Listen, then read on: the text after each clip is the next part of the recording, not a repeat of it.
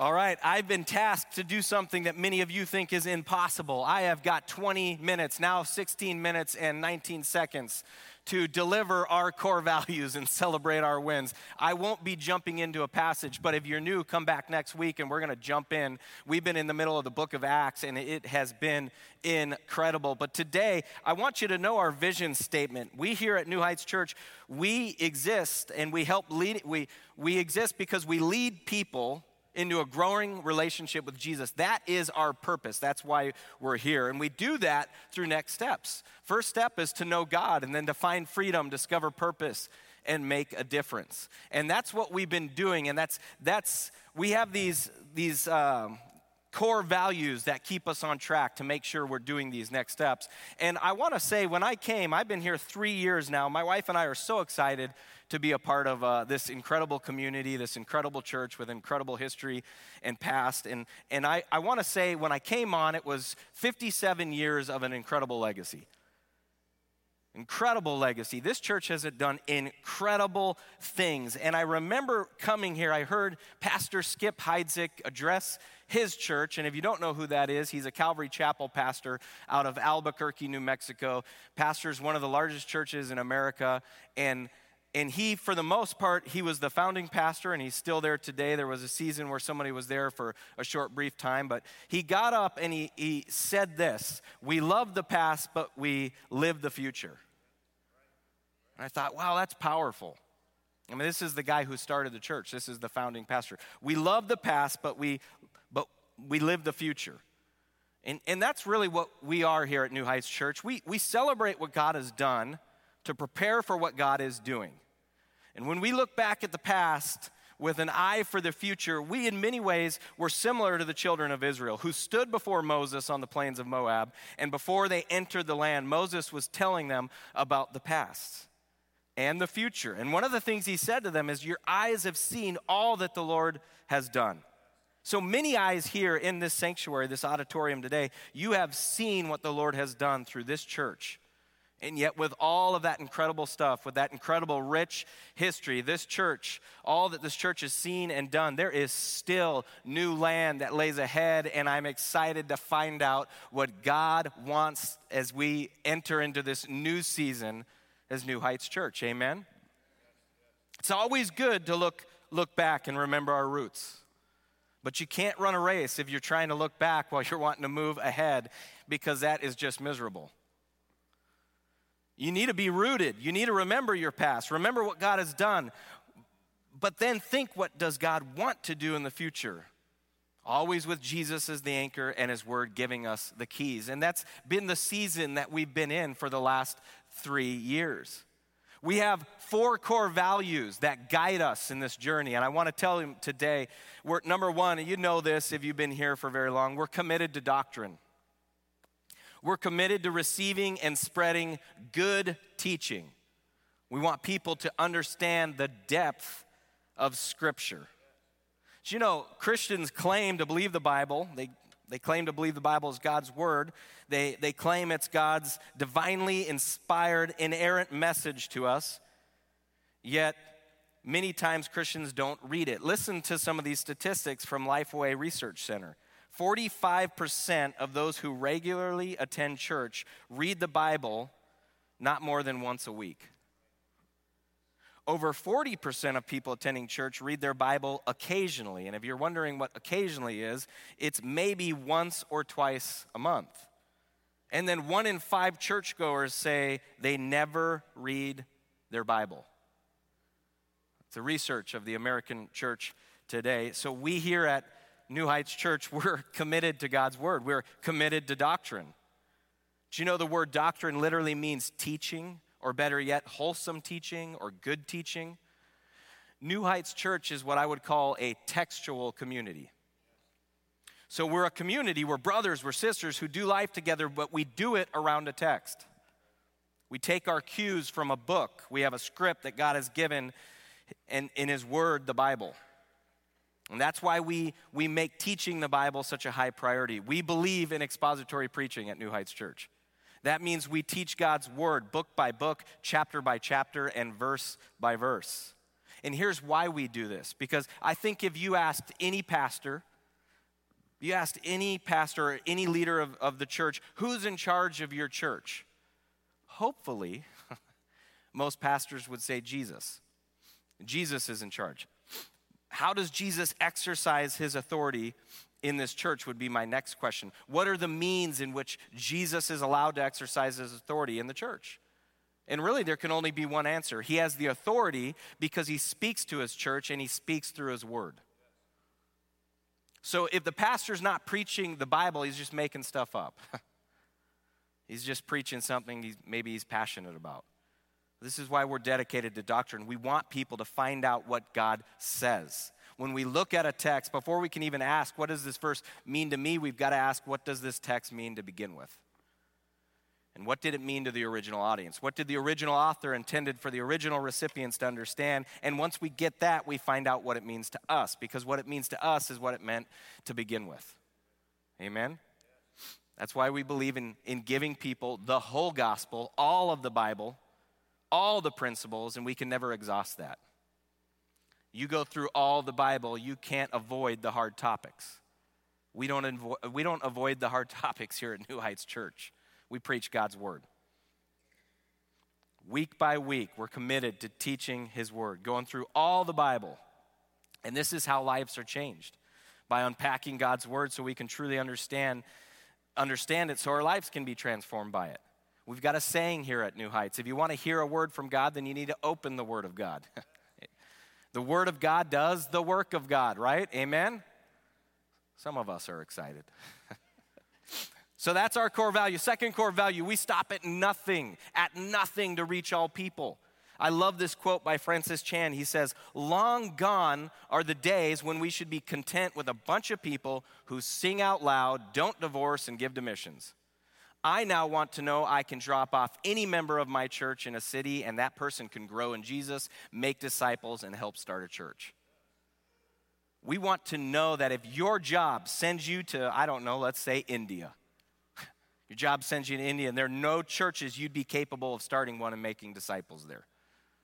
Even if you didn't go as a church planter or as a pastor, you went to teach English or your business takes you there, you would be able to start a church, disciple people. You think about the parable of the lost sheep. Jesus said there would be more rejoicing over one sinner who repented than of the 99 who are already in the fold. Why? Because he prioritized those outside of the fold in his ministry. We prioritize them in ours, constantly asking, what can we do to bring the gospel to more people? This does not mean that we preach watered-down gospel messages, but we think about the lost people. What can we do to bring in lost people? It means we don't focus on our cultural preferences or our personal preferences. We do think about people walking in that door. But when it comes to the Bible, we preach God's word because that's what they need to hear more than anything. They don't need to be patted on the back. We don't need to love people all the way to hell. We got to rescue them, right? I love Luke 15. I love the parable we just talked about. It talks about 3 stories. Obviously, we just talked about the parable with the shepherd and the lost sheep. But the shepherd doesn't say, well, I've got 99 more. 1% attrition rate, that's not bad, right? No, he's so distraught over the one loss that he stows the 99 in a safe place, goes out all night searching for the one. That's how God feels about you. He doesn't look at the size of the Sunday crowd and say, that's a lot of people. No, he cares for the lost people out there too. He wants lost people to come to Jesus. The second story there in Luke, it's about a woman who loses a valuable coin. This time it's just 1 out of 10, but we're to assume that means it represents 1/10 of her life savings. And she spends this entire day tearing up her house looking for it. You wouldn't do that for a penny. You'd only do that for something valuable. Lost people are valuable to God. And then in the third parable, the value of the lost object increases once again. This time it's of a lost son. The son rejects his father, shames him, runs away with his inheritance to a faraway country. The striking thing is that the father, rather than disowning his son or harboring anger towards him, stands at the door every day looking out towards the far country, longing for his son to come home. And when he does, the father can't contain himself. He casts aside all dignity and runs to embrace him. He just can't be happy without his son. He just can't be happy without you. The point is, lost people matter to God. So doing whatever it takes to reach all people means that each of you takes responsibility for reaching people. This command called the Great Commission, it's not a special gifting for some, it's a mandate for all. You say, but I don't even know how to do that, Pastor Justin. Well, first, then learn. Learn to do it. And we're going to provide several opportunities for you at our church, by the way. They're going to be in small groups. Join a small group, people. Join a small group. If you go to our church and this is your home church, you need to be plugged into a small group. But think about it, how hard it is to share your faith. I mean, if you were trapped in a burning building and you're about to pass out from all the smoke, and just when you thought all hope was gone, just when you thought you were going to die, a fireman breaks through, wouldn't you be pointing all the people to the fireman? I mean, how hard is it to point, right? And for a while, you're still learning Bible verses, the right questions to ask. You can still point people to Jesus. Invite them to join you on the weekend for a service, or how about this? You just tell them your story. I told you, it was such a powerful service to be at that Teen Challenge event. Even just at lunch, I was hearing powerful testimonies. Your testimony is powerful. This is something our small groups are going to be helping you with, though. They're going to help you, give you some resources and tools if you don't know how to share your faith. All right, so third, we make disciples, not just converts. The final command Jesus gave his disciples was to make disciples, teaching them to observe all that he had commanded. And we realize that heaven, here at New Heights Church, we realize that heaven does not count professions of faith. I absolutely hate filling out this report that I have to do every year for the General Council Assemblies of God. They want to know how many professions of faith. I hate that. And for 3 years, I've refused to do it, and I always get a phone call every year. I said, wrong question to ask. Because heaven doesn't count professions of faith. Heaven counts disciples of Jesus. So we are committed to developing and making disciples of all those that God has entrusted to us. And a lot of people would say, man, I'm a Christian because I believe in God, and I'm not a Buddhist or I'm not a Muslim. But here's the real question. Have you surrendered your life to Jesus? To live like Jesus. There's no such thing biblically as a Christian who is not a devoted disciple. So we ask the question here at New Heights Church, are you a disciple of Jesus? And you can understand why the question is not, are you a Christian? But are you a disciple? Because right now, many would probably say, yeah, I'm a Christian, but maybe not really a full disciple yet. And Jesus talks about a large group of people who on the last day say to him, Lord, Lord, didn't we do lots of stuff in the church and ministry? Didn't we know lots of verses? We had the Bible memorized. And he'll say, depart from me, I never knew you.